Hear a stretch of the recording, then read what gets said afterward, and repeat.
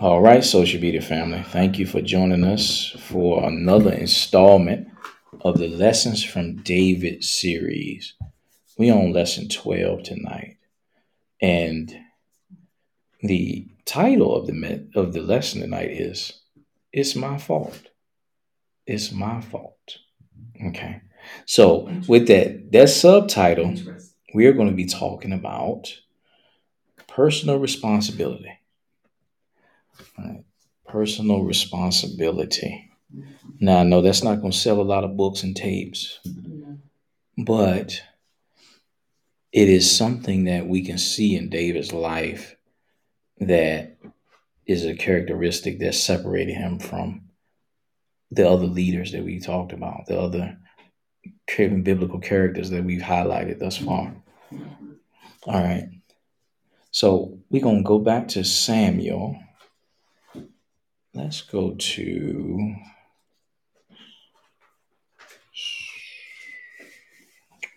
Second Samuel.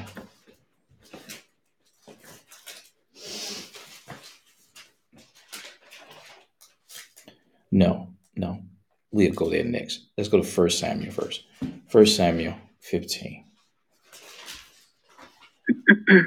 First Samuel 15. And we'll start at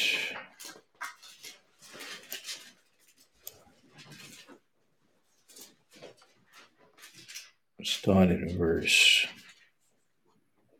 10. Then the Lord said to Samuel, I'm sorry that I ever made Saul king, for he has not been loyal to me and has refused to obey my command. Samuel was so deeply moved when he heard this that he cried out to the Lord all night. Early the next morning, went to find Saul. Someone told him Saul went to the town of Carmel to set up a monument to himself. Then he went on to Gilgal. When Samuel finally found him, Saul greeted him cheerfully. May the Lord bless you, he said. I've carried out the Lord's command. Verse 14. Then what is all the bleating of sheep and goats and the lowly of cattle I hear? Samuel demanded. It's true that the army spared the best of the sheep, goats, and cattle, Saul admitted, but they are going to sacrifice them to the Lord your God. We have destroyed everything else. Then Samuel said to Saul, Stop. Listen to what the Lord told me last night. What did he tell you? Saul asked. And Samuel told him, Although you may think little of yourself, are you not the leader of the tribes of Israel? The Lord has anointed you king of Israel. And the Lord sent you on a mission and told you, Go and completely destroy the sinners, the Amalekites, until they are all dead. Why haven't you obeyed the Lord? Why did you rush for the plunder and do what was evil in the Lord's sight? But I did obey the Lord, Saul insisted. I carried out the mission he gave me. I brought back King Agag, but I destroyed everyone else. Then my troops brought in the best of the sheep, goats, cattle, and plunder to sacrifice to the Lord your God in Gilgal. But Samuel replied, What is more pleasing to the Lord, your burnt offerings and sacrifices, or your obedience to his voice? Listen, obedience is better than sacrifice, and submission is better than offering the fat of rams. Rebellion is as the sin of witchcraft, and stubbornness as bad as worshiping idols. So, because you rejected the command of the Lord, he has rejected you as king.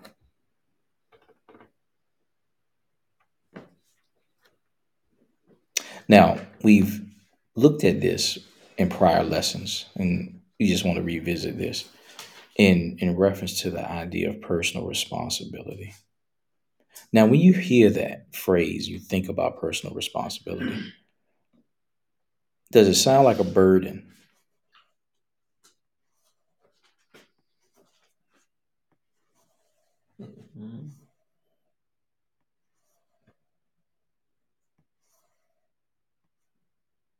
guess you could hear it that way. Okay.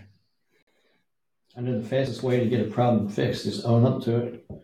You know, if you do something wrong, just own up immediately. Okay. Now, why is it difficult then for us to do that sometimes? Well, actually, I have a question from the last time we were here because I never got to the bottom of it. Well, first of all, it cracked me up that Saul. Oh, I wanted to go show you that scripture. Saul was over there. It says he was making a monument to himself. That cracked me up. Verse 12, yeah. Yeah, excellent. He's over there making a monument to himself. Like, okay, what's that all about? But then my question from the last time and now is, okay, so Samuel asked him a question.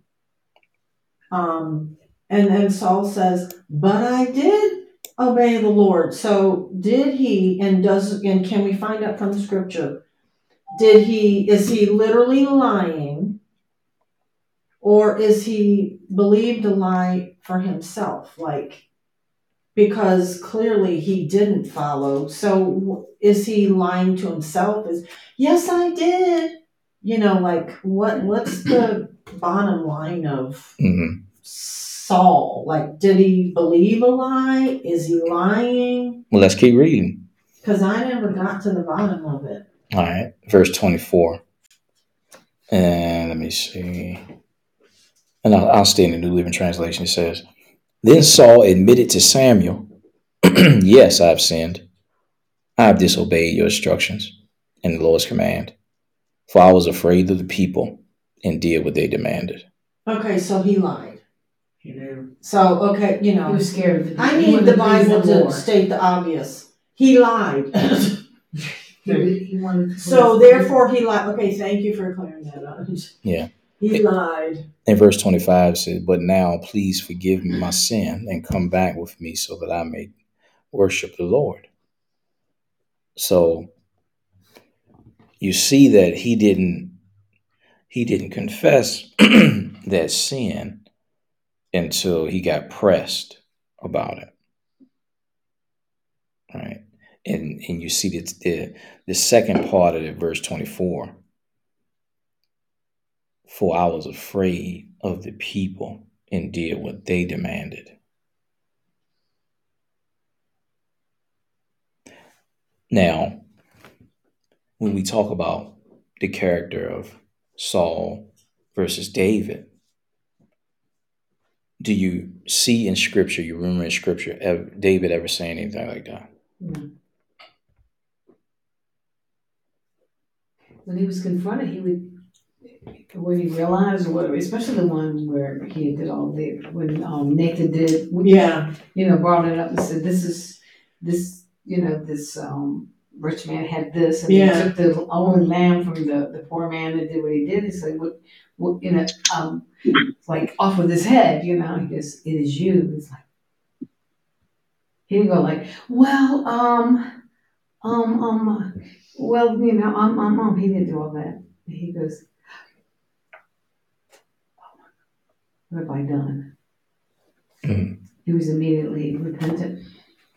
His heart was in it. So he took a lot. He made stupid choices, but his heart was really, like you said, man after God's own heart, Mm-hmm. That what happens too, it seems to me what Saul did, sometimes people partially obey.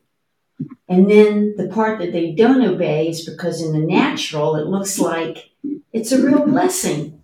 Mm-hmm. But this is really the right thing to do. So it's still wrong. Partial obedience is not obedience. But I don't know what his motivation was, but he did the first part, but he didn't do the last thing about the animals because it was a look good thing. Mm-hmm. It was going to turn out. Just he destroyed all of the Amalekites, but he brought back the king. There was nothing said bring back the king. It was destroy everything. But they were one of the tribes that were polluted with the fallen ones, and if you really read back in there were even things that they were doing with animals. So God wanted those animals dead too. So they were all like half breeds, and He wanted to wipe them all out, because these are one of the scriptures people use against Christians. What kind of God is you? Kill everybody. I've heard I said, man, some of these villages that were just. We figured when the flood came, everybody on earth was polluted with the fallen angels except Noah's family. There's only 8 people on the whole earth that didn't have the DNA of those creatures, and God was wiping them out. Don't you think almost all of us at one time or another have partially obeyed? Sure. Because there's the seems right half. You know, we think we know better than God. And look how many people are going to be blessed.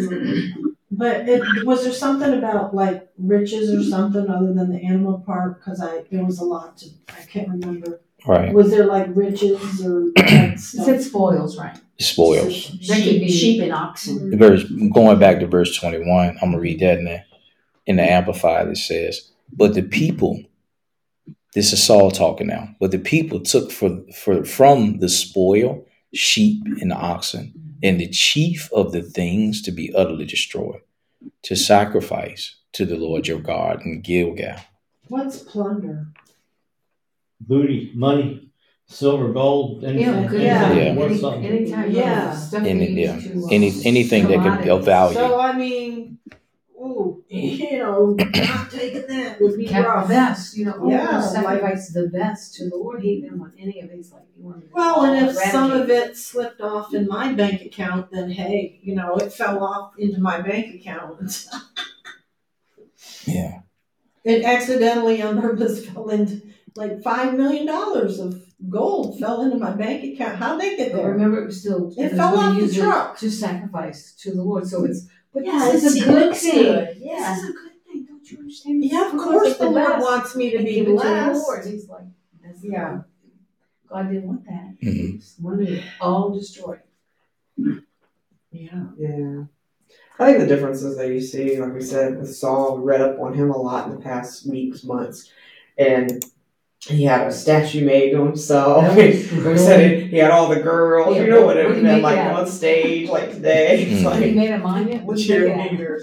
And then, all this stuff. Yeah. And then, even the way he repented, it still was kind of, just the way he did it. But then you see Davis, he fessed up, but I was going to say the pride. You see a lot of pride in Saul, and not the good kind of pride, the bad pride. But then you see with David, he didn't seem to, when he made stupid mistakes, it was like, oh my God. And he didn't care what he looked like.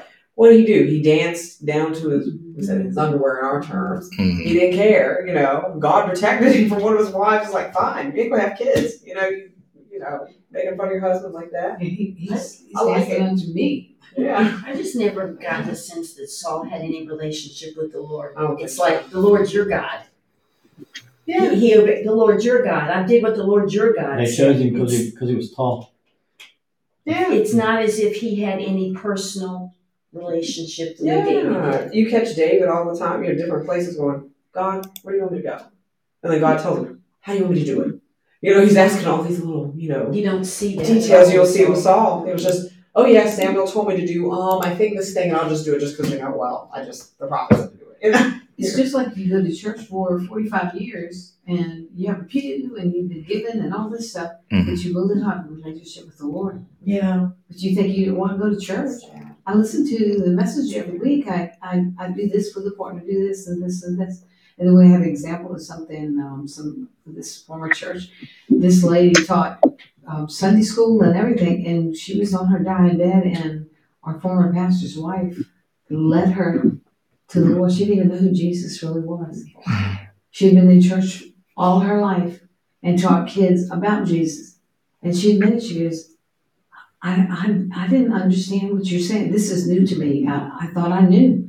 And she was humble. She goes, and she led her to the Lord.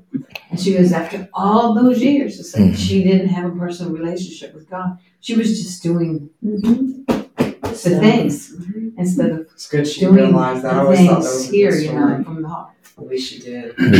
Yeah. Praise God for that. Yes, it was amazing. I mean, if it's 5 seconds before you go, it's still good, but Yeah. all the years. I mean, the thing that jumps out at me is that second half of that verse, when Saul admits that, for I was afraid of the people and did what they demanded. And see, I'm just looking at Proverbs 29 and 25, where it says, the fear of man bringeth a snare, but whosoever putteth his trust in the Lord shall be safe. So at the end of the day, it's really, is it so much about the specific acts that he didn't do, or was it the heart? Because he said he was afraid of the people.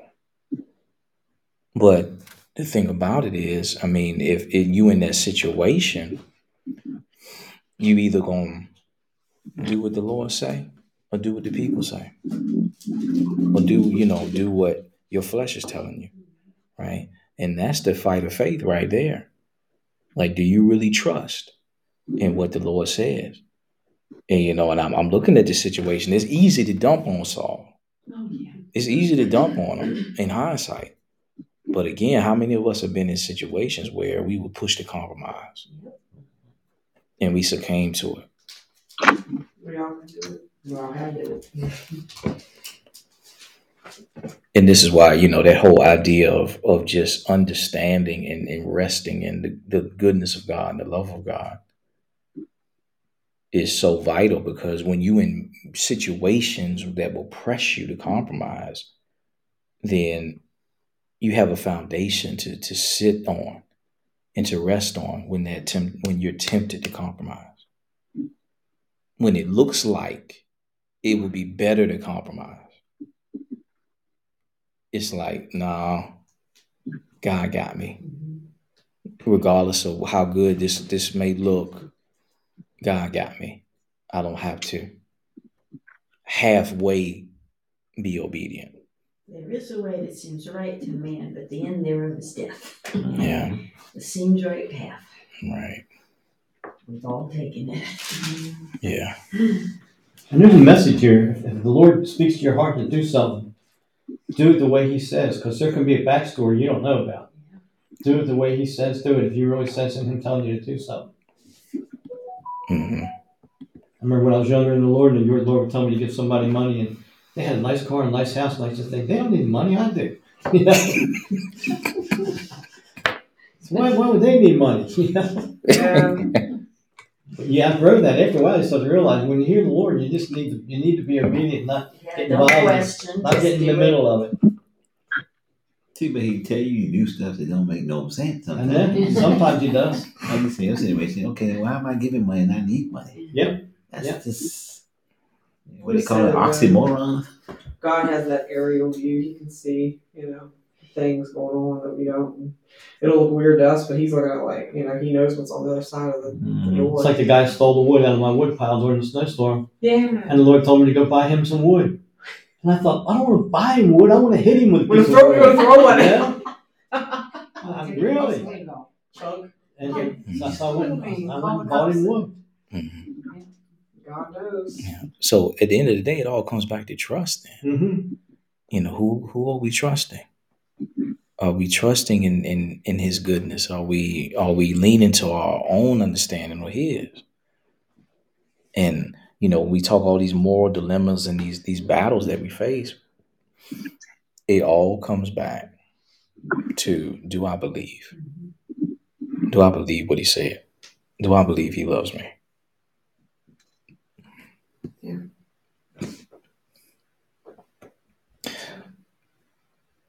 Looking at a couple of points on the outline, says, God sent Saul on a mission to destroy the Amalekites, but he didn't do it. He claimed he had performed everything the Lord had told him to do, and he blamed the people. The people couldn't have done this if Saul had not tolerated it. Saul had to give his approval. He's the king, right? Saul whitewashed it, calling it a sacrifice.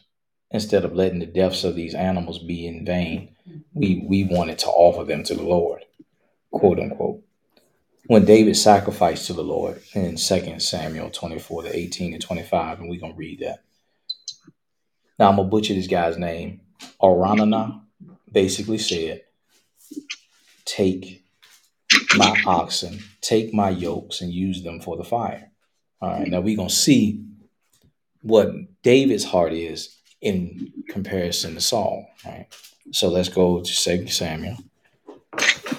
And we're going to start at verse 18. What chapter? And yes, chapter 24. 2 Samuel 24, starting at verse 18.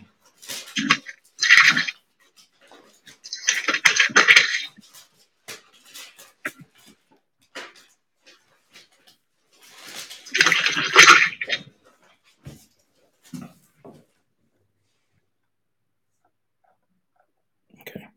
All right. That day God came to David and said to him, go up and build an altar to the Lord on the threshing floor of Arnon the Jebusite. So David went up to do what the Lord had commanded him. When Arnon saw the king and his men coming toward him, he came and bowed before the king with his face to the ground. Why have you come, my lord the king? Arnon asked. David replied, I have come to buy your threshing floor and to build an altar to the Lord there, so that he will stop the plague. Take it, my lord the king. Use it as you wish. Arnon said to David, here are the oxen for the burnt offering. You can use the threshing boards and the ox yokes for wood to build a fire on the altar. I will give it all to you, your majesty, and may the Lord your God accept your sacrifice. But the king replied to Arnon, no, I insist on buying it, for I will not present burnt offerings to the Lord my God that have cost me nothing. So David paid him 50 pieces of silver for the threshing floor and the oxen. David built an altar there to the Lord and sacrificed burnt offerings and peace offerings. And the Lord answered his prayer for the land, and the plague on Israel was stopped. Now, what do you see different here in David's response to this man? He didn't want to give the Lord something that wasn't a sacrifice, that was just free handed to him. He wanted to pay. That would be his sacrifice for the land. I think that when the beginning of the story, when David calls the plague, am I correct? Yeah. Yes. Yeah, and I remember studying that. He calls the plague, and then, like he said, he owned to it. So he was saying, take it out on me, not the people. It was my fault. Yeah. See, he was owning up to that too. He was going, no. And he goes, when they offered it, it's like the king. I said, hey, you can have all this. And he goes, no, it has to cost me something. It's coming from my heart. I want to make it right. And it's all because of me. I want it to be, the right heart. It was good. I mean, it's just, that takes a lot. That's good. I think a lot of To us be humble and stuff. Because he was king. He could have just commanded. He could have, took what that man offered to. He took and said, sure. Sounds good to me. I think a lot of us know the responses to sometimes in situations too, especially if we've been raised in church or came to church a long time. But I think not that God never causes tragedy. He does not cause the heat or anything of life, but it can be used for good, and he does not cause that. But however, just for anybody on social media, anybody listening, God is not the cause of bad things. But however, I do believe when situations get heated up, that's where the true colors can come out sometime. If it's just church gobbledygook, like, oh, well, I'm so humble, whatever, or it's for real, there. And I think David had a lot of those situations where it was like, it had to be. If you go through the Psalms of David, he was always crying out, create me a clean heart, God. I mean, he knew who he was, and he was always fighting that nature, that other side of himself, Yeah, and it's so interesting. David was before Jesus coming and delivering us, but he still had a heart for him, and it's like other good people we know in the Bible too, in the Old Testament, Abraham and Moses, different ones, but we're highlighting David because he, considered the man after God's own heart. It's like, it's just amazing that they didn't even have what we have, and they had something so special with God. It's just really cool. Mm-hmm. But here's what I see. What I know, and I say this. I know, like David calls his play.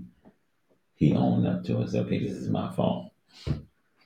Um, what I see a lot now in culture now is, they do something, and then, of course, I mean, if you have a relationship with a person, or you say something about what they do, but then they tend to deflect it or say something like, "Of course, and I'm pretty sure y'all heard what you can't judge me because you got issues too." So I see a lot of that now. If somebody does something that they know is not right, according to the word of God, if you tell them what they did, and there's a way to do it, I understand that, but it's always like, well, you can't say anything to me because you got issues too.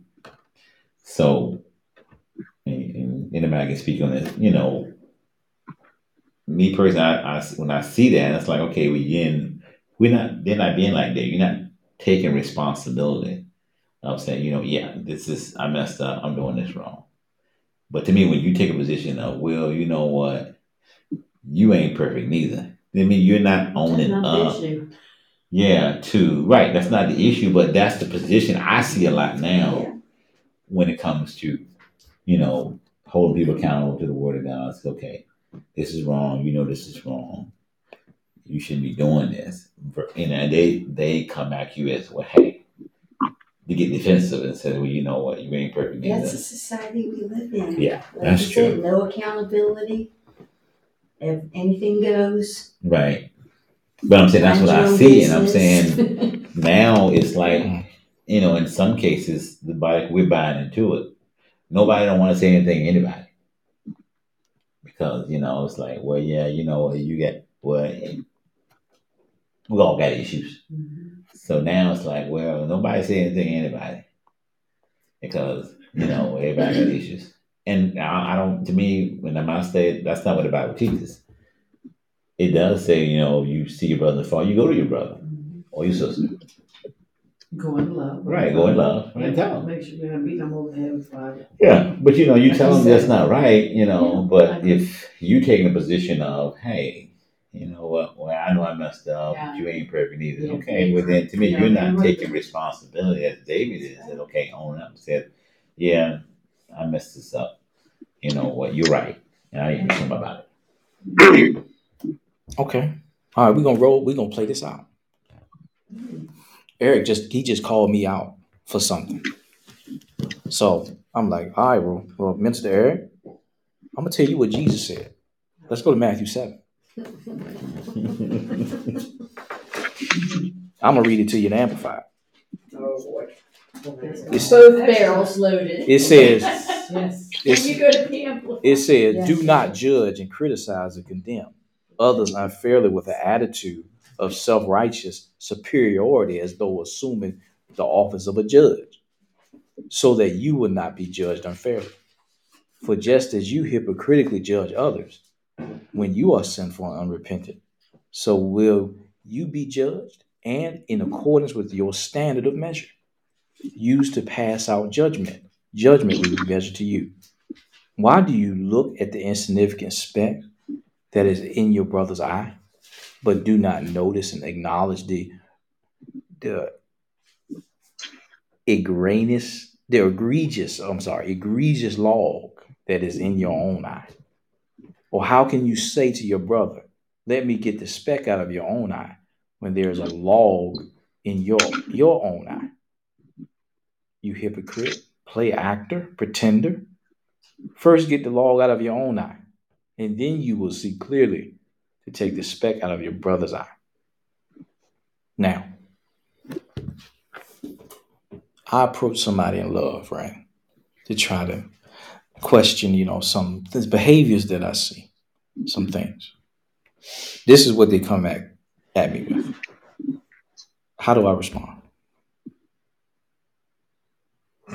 Say that again. All right. Same scenario, right? Like what Eric was talking about. So you see one of your brothers and sisters in the Lord, they doing something that's not biblical. This is outside of the word of God. You see that.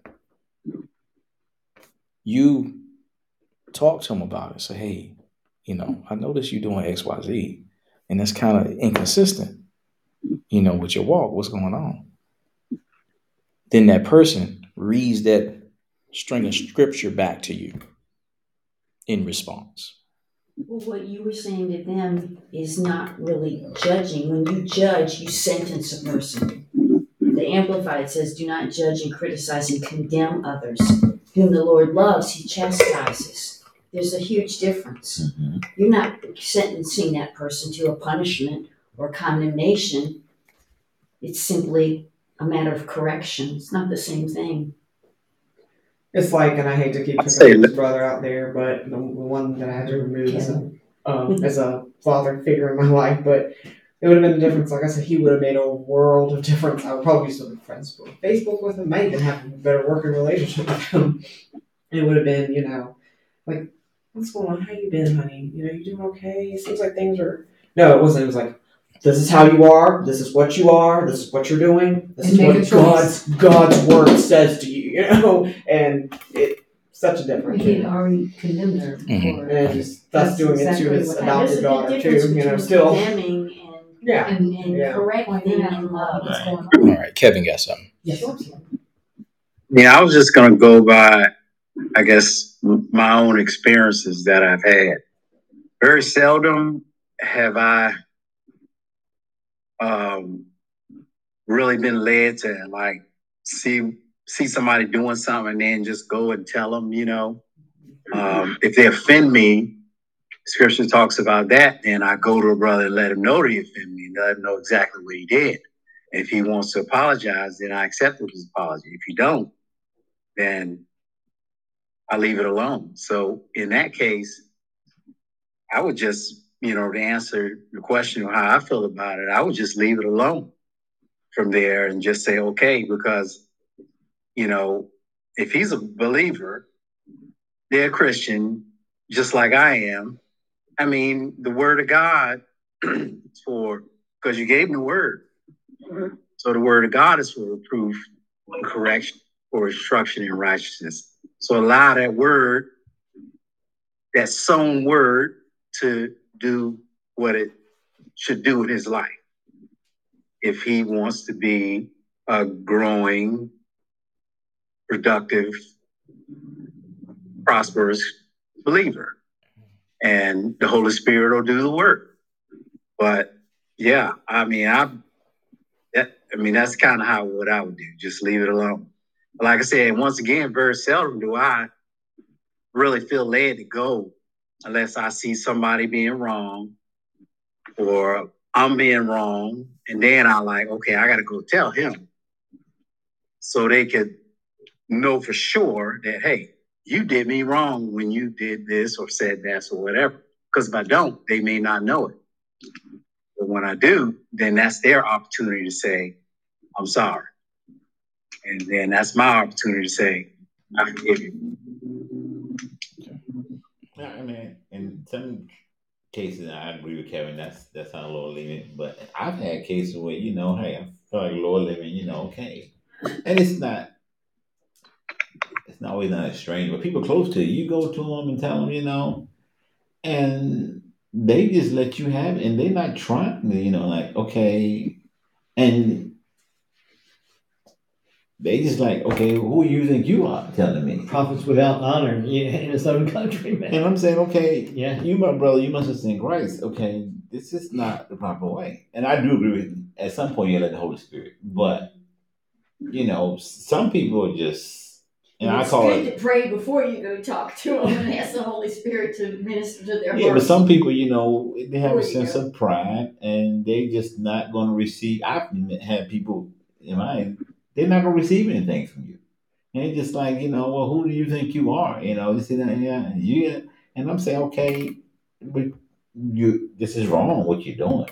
I mean, this scripture says you're doing it wrong. And they just get mad and get puffed up and just they're not trying to receive nothing from you. And I do Kevin at that point, okay, well, I let the Holy Spirit, because and then Because you're not going to receive it, then at the end of the day, you know, consequences will come to you, whether it's physical, spiritual, whatever, emotional.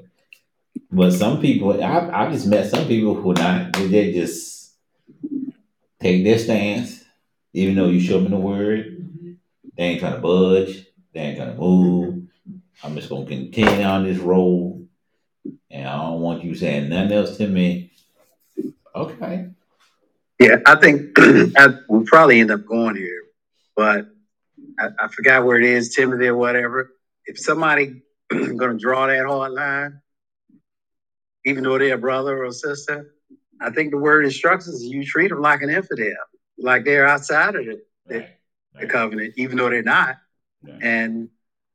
And basically, kind of it says don't have anything to do with that person. I mean, we had something happen like that in our life, kind of like in our family, or almost in our family, where it's just kind of like we had to just cut them off because because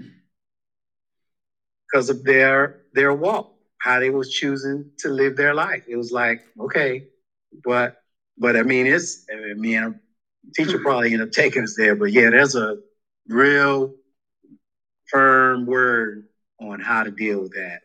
I think it's in Timothy where it comes right out and say, and you just have nothing to do with it. I mean, you still love them, and they still are a believer or a member of the family, but you treat them like they're not, meaning like don't even associate with them. My dad used to call that. He just said, "Feed them with a long handle spoon." Yeah. That's my dad. A cliche for that. You get your hand too close, they'll bite it. Yeah, exactly. Yeah. It's true, knowing the heart behind it too. Because anybody had approached me almost 5 years ago, I would have, a couple months from now, I'd have been like, I don't even do with God. If he's like that, leave me alone, blah, blah, blah, all that. I don't feel that way now, but that's a lot of the work in the Holy Spirit and the right things and stuff in God. I mean, speaking, ministering to me, but I go, like I said, that's why I have a couple of folks, approach me different ways. I'm like, talk to the hand. And it would have looked like, like I said, I jumped up and down on the platform. Yeah, praise you, Jesus, and quote the scriptures. Oh, Julie knows better. If you looked at me, you would have thought that. And that's where, we all have to pray. All of us, have to pray and say, God, what is that person really going through? Because, want to be said praying before we approach somebody. Because if they prayed, they would have realized, oh. And there were a few. They treated me different ways. And I really believe it had to be God showed them. It's like, let her alone. Just pray for her. Just love on her.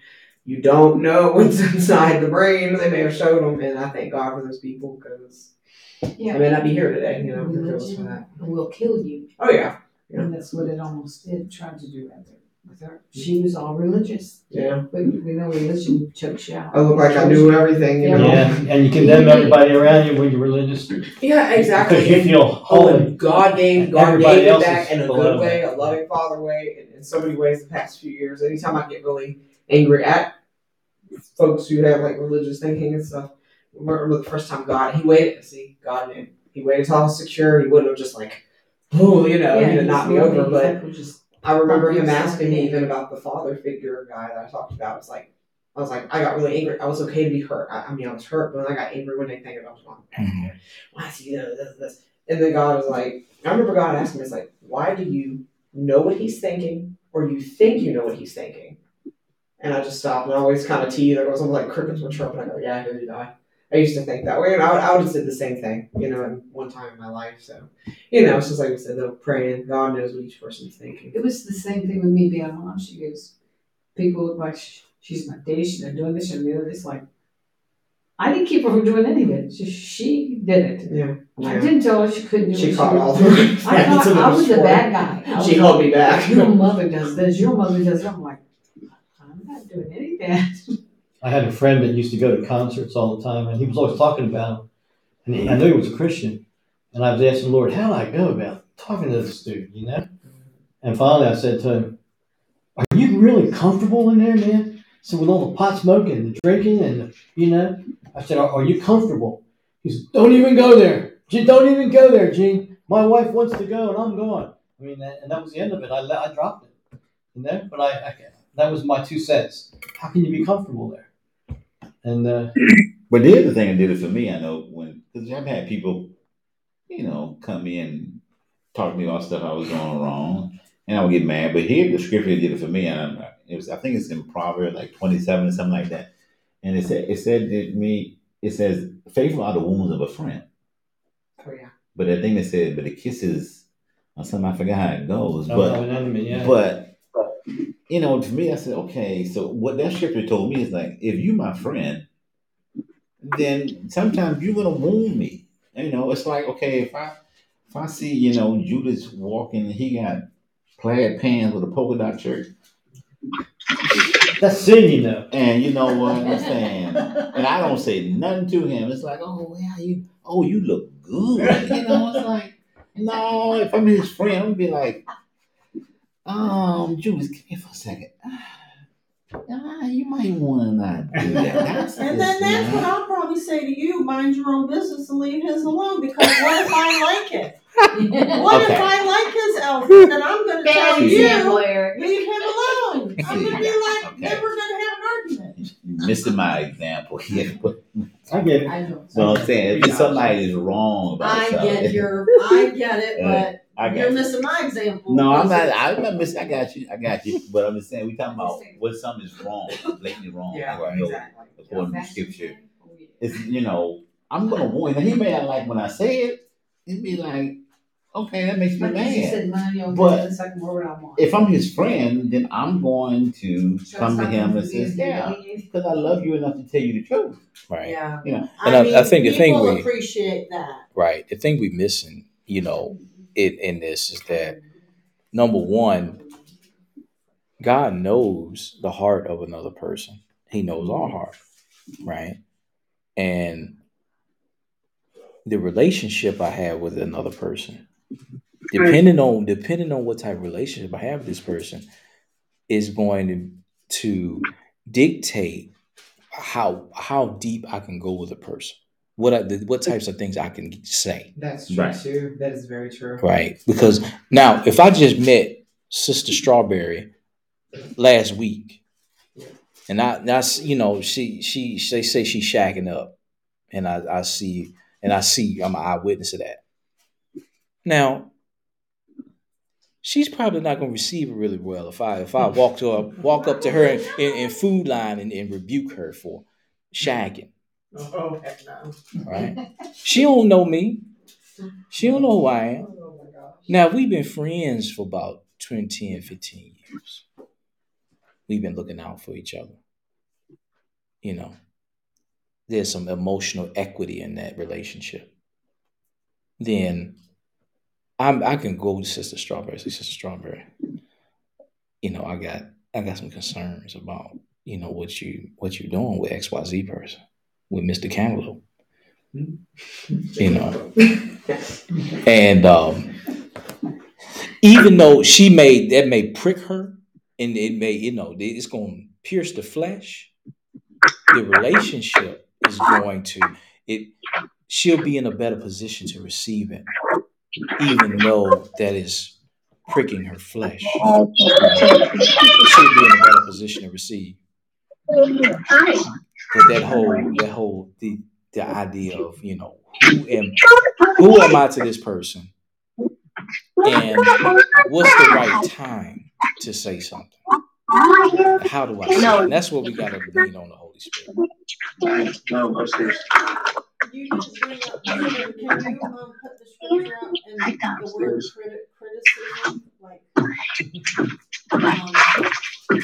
criticism? Scripture.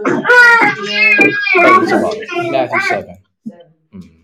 Yeah, I have a twist that is very interesting. This came up in conversation. I had a very long, hard afternoon, and this is a very interesting thing. Speaking of, here's a twist, because this was a pastor.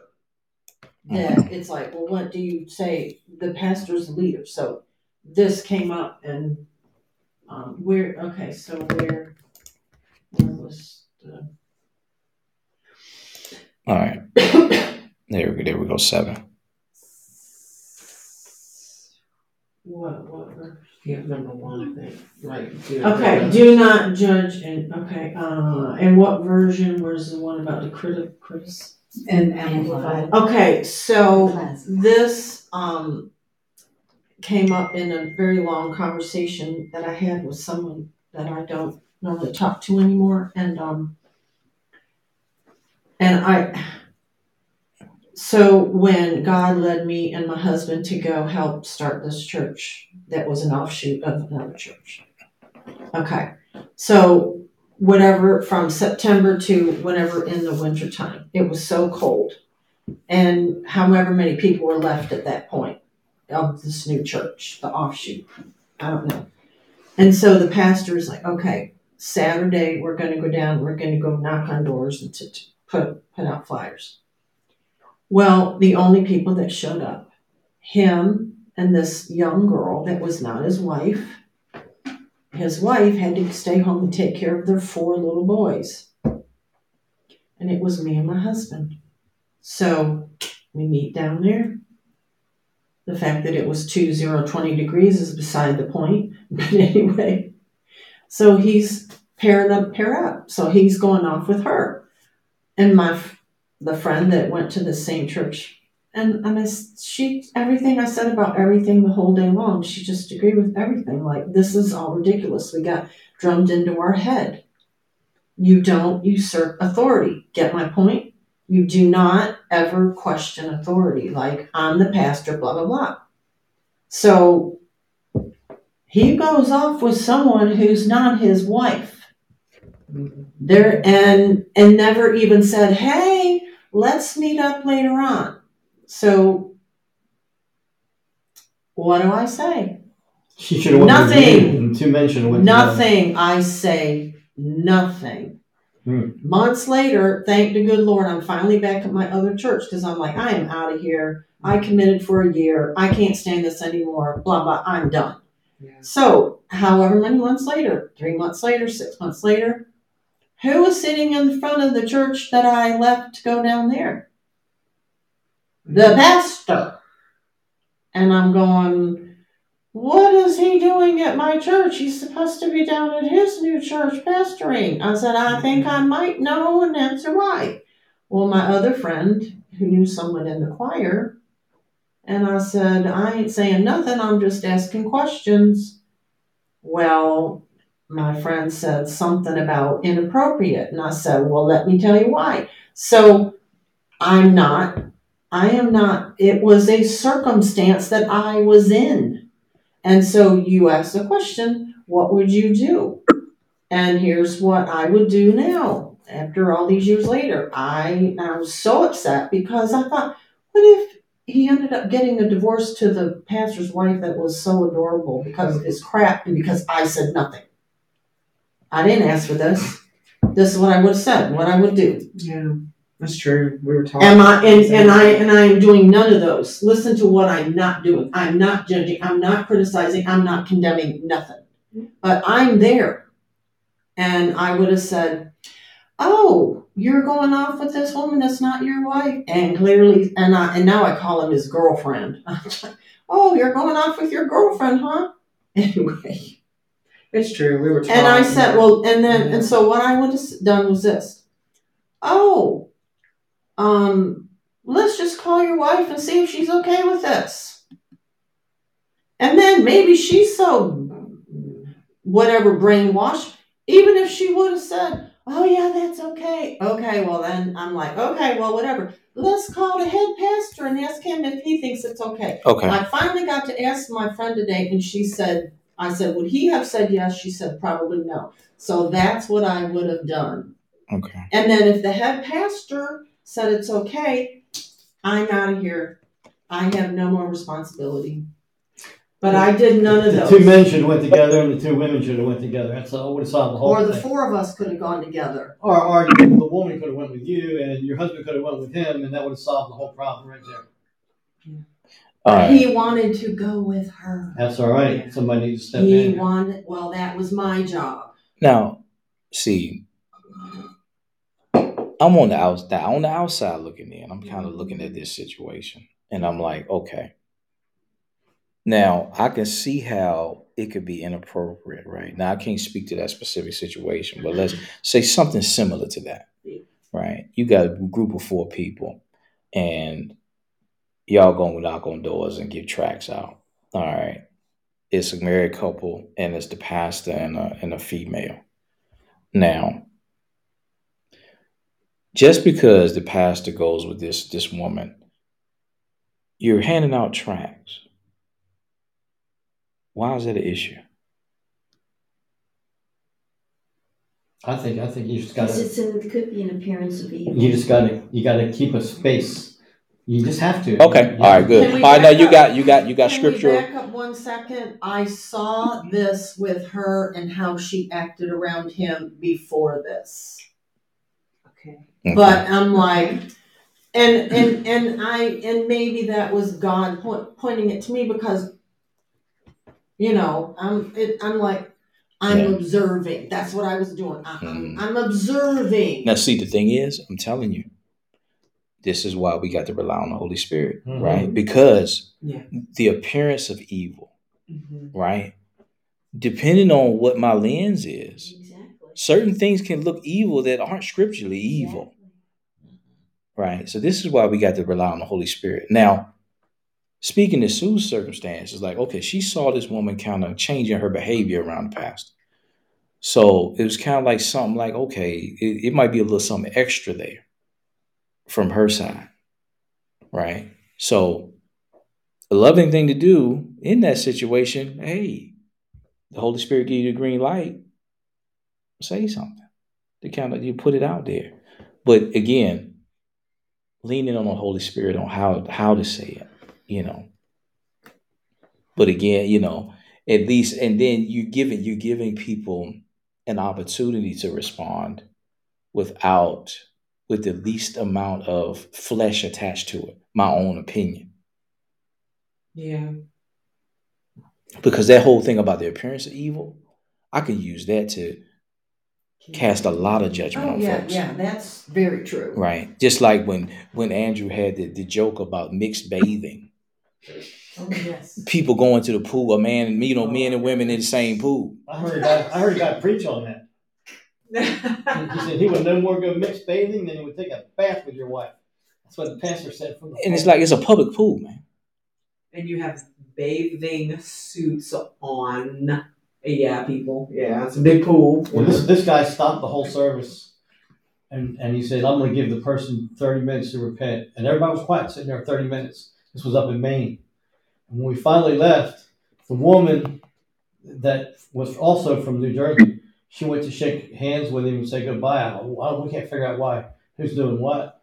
And he looked at her and said, "It's you." She had short sleeves on. Yeah, and he stopped the whole service. I would have He condemned it because she had short sleeves. Oh my gosh. She was showing her arms. Right. So this is why I say we gotta, we really got to lean on the Holy Spirit when it comes to like speaking the truth in love and kind of bringing correction. Because because if you coming from a place of religiosity yourself, or just some sort of idiosyncrasy that you have, or some kind of cultural bias, that doesn't make something evil just because it's a cultural preference. Yeah. Sometimes I can't. Oh, Yeah, go ahead. I found those passages of scripture I was thinking of, and I had in mind when I was speaking. It's 2 Thessalonians chapter 3, verses 6 through 15. And this is, like I say, we kind of had to live and kind of walk through this and apply this to somebody pretty close to the family here not long ago. And it wasn't the first time we had to do it. All right, I'll read it, but kind of long. Oh, that's all right. Second Thessalonians chapter 3, verses 6 through probably 15. Yeah, I knew it was Thessalonians. All right, go ahead. I got King James up right now. It says, in verse 6, it says, "Now we command you, brothers and sisters, in the name of our Lord Jesus Christ, that you keep away from every brother or sister who leads a disorderly life and not one in accordance with the tradition that you received from us. For you yourselves know how you ought to follow our example, because we did not act in an undisciplined way among you, nor did we eat anyone's bread without paying for it. Labor and hardship kept working night and day so that we would not be a burden to any of you. That sounds like David in passage scriptures we read earlier. Not because we do not have the right to do this,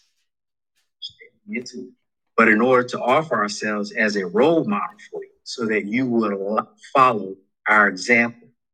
Even when we were with you, we used to give you this order: if anyone is not willing to work, that he is not eat either. But we hear that some among you are leading an undisciplined life, doing no work at all, but acting like busybodies. Now we command and exhort such persons in the Lord Jesus Christ to work peacefully and eat their own bread. As for you, brothers and sisters, do not grow weary of well doing. If anyone does not obey our instruction in this letter, take special note of that person so as not to associate with him, so that he will put to shame. And yet, do not regard that person as an enemy, but admonish that one as a brother or sister. That seems like a specific That's what the case Amish do. They that shun people. Yeah, I saw not that. working. That's not the same as somebody with a moral Right. breach. I was thinking the same thing. Our experience is we have to be very careful when we speak to somebody about something in their lives. I think you have to have such a green light from the Holy Spirit, and you have to have a position of honor with that person. The proverb says, reprove not a scorner lest he hate you, reprove a wise man and he will love you. Give instruction to a wise man and he will be yet wiser. You have to discern what the person's like, because if the person's in your family, you could be destroying your family relationships. And a lot of times, especially when it's your kids, they know they're messing up. They know they're not doing right. They don't need us to tell them. So our job, we just keep loving them. Yeah, it hurts. Yeah, we see things that are wrong. But our criticism is not going to bring them one step closer to Jesus. In fact, it'll do this, and then they won't even want to be around us at all. Yeah, So when it comes to my kids, I would just tell them, I'm always afraid, you grown, you can do what you want, but here's what I'm going to tell you. But I'm still going to tell you, I'm still mom. Yeah, and I leave it at, and after that, I leave it at that, you know. Or even people that's, you know, that's in my life, okay, you can do what you want, but here's what it says. Now, if someone comes to you, that's different, because they've opened a door. They're asking for counsel. Right. Yeah. But just for you to take it upon yourself, every time we see somebody doing something wrong, we are not the Holy Ghost Gestapo. Right. That's not our job. I can remember one time that I was led. I came in from lunch and a friend of mine was in the phone booth talking on the phone. And the Holy Spirit spoke to me and said, he's flirting with a woman that's not his wife. And I mean, it was really strong. So I'm walking away from him, and he got on the phone, was catching up to me, and go, hey, Brother Gene, how you doing? He's putting his hand on me like that. And I said, don't call me brother. I said, you were flirting with a woman on that phone that wasn't your wife. And man, he didn't know the Lord showed me that. And he about fell down. Oh man. He said, He said, I'm trying to break it off, you know, and shoot. Were you able to help him? Break it up. For 2 years, I was trying to counsel with him, and he ended up leaving his wife, 5 kids, and he ended up dying. Oh my God. Yeah. And he was a young guy. It was the same thing I said with Julie. She talked about, because from being a mom, when this friend of ours that was trying to tell her, you know, that's not how a Proverbs 31 woman works. You got to do this. You're not doing it right. He did it, but it wasn't good. If she wasn't ready, though, it could have destroyed her. Well, That's the the thing big is, thing to about the what I'm relationship, saying. we talked about that. What was really interesting, and I knew, and again, I don't want to criticize this guy either, Oh no, because that's not. I know he's a believer. It's just I think he got into a place of kind of, especially during like the pandemic and stuff, people got isolated, and that kind of doesn't work very good on certain things. But the point was that if you weren't he didn't prepared, even, and also he didn't even have a really heavy duty working relationship with me anymore. Like him and I, not in a bad way. It's just people grow apart. And way before I did my God, if you're like that, leave me alone stuff. Him and I just didn't talk as much. Like every 6 months or so, we might would catch up with each other. We knew each other was there, but I go, that's what really made me think. I'm like, oh no, he jumped on what he thought he saw on Facebook. He didn't even talk with me. It was like, she's But doing this bad thing. Boom, set to a certain extent, he could have destroyed her. Oh yeah. Because he was really critical. If I didn't have her there, trying on a hat, said, he was Mom, like, that's read not this. how I you can't act. read it. I was crying. Instead of coming there and saying, what's going on, baby? What's going on? But she wasn't ready for it. He could have destroyed her. Yeah, that had to be. That's where the Holy Spirit's good because he was right there. The Holy And Spirit I remember like looking up. I go, Mom, did he ask me how I was? And she goes, no, baby, I don't think he did. And Mom looked everywhere he didn't. He even asked me how I'm doing. And that's where it proved it wasn't. See, I think that's the key. If we approach a person out of love because of where this sin could take them, and when they understand that you're not criticizing, you're trying to steer them away from death. Mm-hmm. There's Right. a difference. Yeah. So our message has to really be. See, but my question is, do you think you have to be mature enough to receive it? Because I don't know if everybody is mature enough to receive that. That's how come I think unless the Lord tells you specifically to go do that, then you don't. Right. Because He knows whether they're going to receive it. Listening to the voice. And you may, by doing that, you may put yourself in a position where they don't ever want to deal with you again. When if you would wait, maybe in the future, the Lord would open a door for you to speak to their hearts, I have to correct something. Oh, hold on. Kim got something. Could it be that sometimes the Lord may show you something about someone, not in so much for you to go to them, but to pray and intercede on their behalf? That's right. That's right. Yes. Because sometimes we think we have the answer, but we don't. God is the only one that knows all the ins and outs of a person's life. Yes. And sometimes we do want to play judge, jury, and everybody else. That's right. And not allow Holy Spirit to really be Holy Spirit, to govern that person's life. Because sometimes people don't need us to bash them, but to help them, and just by confronting all the time doesn't always help. I mean, we don't run away from a situation, but like the sister in the orange was saying, we really have to let the Holy Spirit lead us when we go to a person's life, because of that scripture that that Brother Julius just read. They'll come back at us. How do you think you're better than us? No, we're not. And I'm thinking about Jesus. He had Judas Iscariot the whole time with him, and that's the man that betrayed him. And how did he treat him?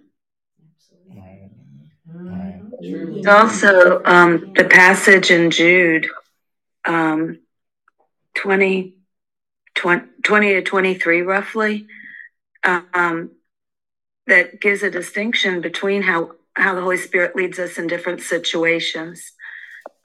Sometimes it's more just a very compassionate, gentle approach, and sometimes it's going to be a firm,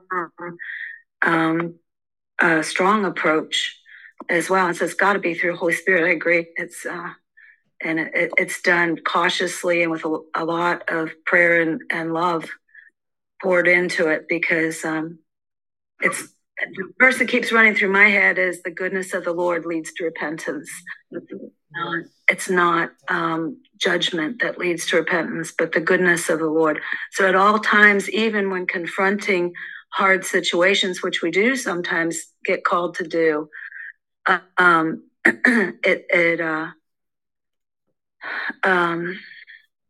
sorry, I lost the train of thought. Even if we're called into saying the hard thing, we're presenting the Lord. We're not pointing a finger at the person, is what I'm trying to say. Right. And we're trying to help them to see the goodness of the Lord at all times, even when saying the hard things. That's good.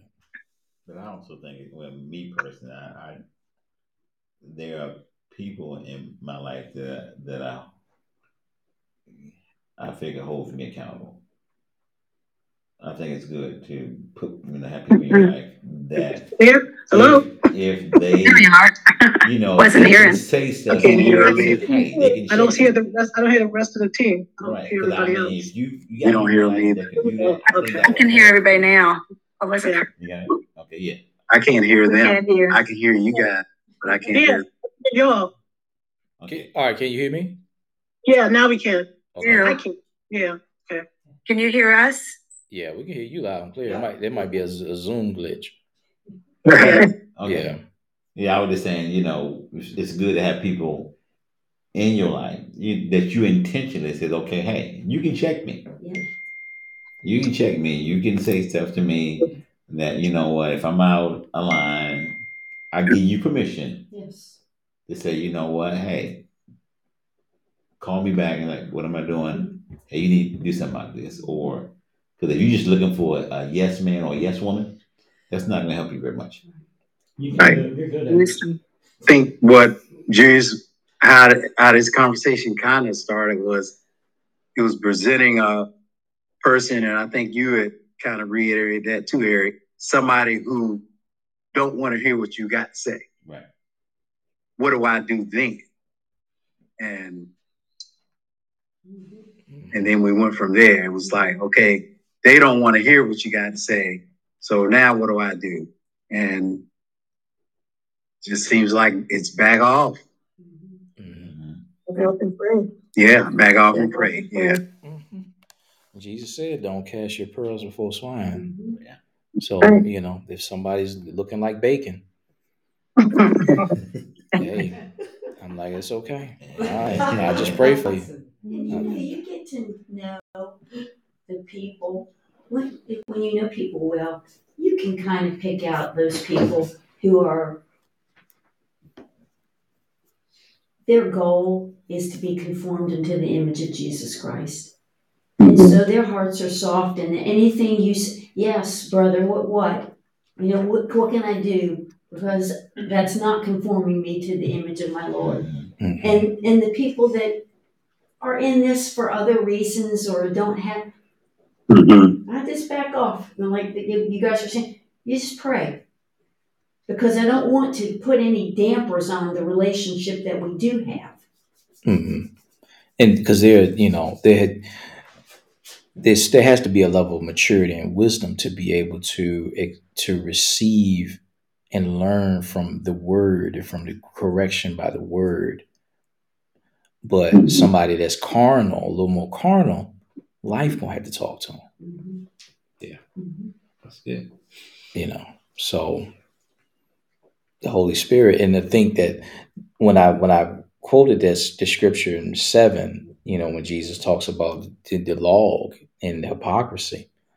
See, when we cast judgment, we are acting on or thinking we know the motives, reasons why somebody is saying something, why somebody did something, without having no objective evidence. When we do that, we're putting ourselves in the position of a judge. Well, I know why you did X, Y, Z. And you better tighten it up because Proverbs 31 woman don't do that, such and such. Or a man of God don't do X, Y, Z. Right? Yeah. But you don't know the whole story. You just saw a piece and you jump on it and then exercise some type of self-righteousness. And this is why, again, I don't think we'll go a lesson without talking about how important the Holy Spirit is in our walk. And as we getting close to time, I want us to go back to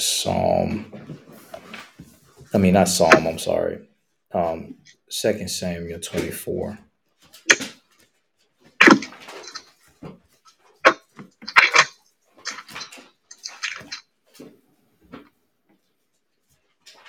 Now, like Eric has said, right before that part where, David told the man that he wouldn't give the Lord anything that cost him nothing. David had sinned himself. Right. I'm gonna start at verse 4. All right. says, but the king insisted that they take the census. So Joab and the commanders of the army went out to count the people of Israel. All right, so see, David, this is his transgression here, right? And I'm gonna jump down to verse 8. So having gone through the entire land for 9 months and 20 days, they returned to Jerusalem. Joab reported the number of the people to the king. There were 800,000 capable warriors in Israel who could handle a sword, and 500,000 in Judah. Verse 10. But after he had taken the census, David's conscience began to bother him. And he said to the Lord, I have sinned greatly by taking the census. Please forgive my guilt, Lord, for doing this foolish thing. Now, what do you see different here? Repentance. David had a conscience. Yeah, repentance. See, David had messed up, but ain't nobody in this. Him. Nobody else had to come in and check him in this circumstance. Yeah.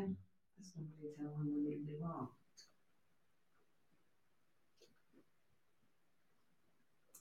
So that speaks to the relationship that David had. See, you don't see this same pattern with the kings of Israel. Saul, Absalom, all of them. You don't see it, but you see it here with David. Yeah. And the encouragement is, David, he messed up. He did some stuff. But he still was a man after God's own heart. Yeah. That's what it is. So if David can have that, why can't you and I? And the thing about it is, we see the type of intimacy that David had, but it still boggles my mind. Like, okay, this dude, I'm reading about him, but the Holy Ghost dwells on the inside of me. He dwells on the inside of you. He is a permanent resident. He has set up shop. He loves hanging out with us. Never leaves us. No forsakes. That's right. That's what we have with us all the time. Yes, it's awesome. Glory to God. That's all I Even can say. Even when we think he's left in the middle of something horrible, it's right there waiting. That's right. All right, y'all. Social media family, thank you for joining us. We'll see y'all next week. Good Good night, everybody. Good night.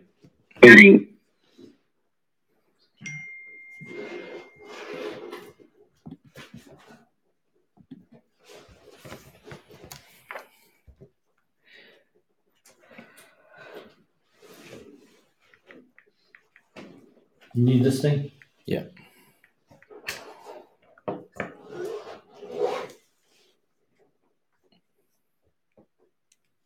All right. Who wants to pray us out? Can't be Julie. She always praying us out. Please, he's Go ahead.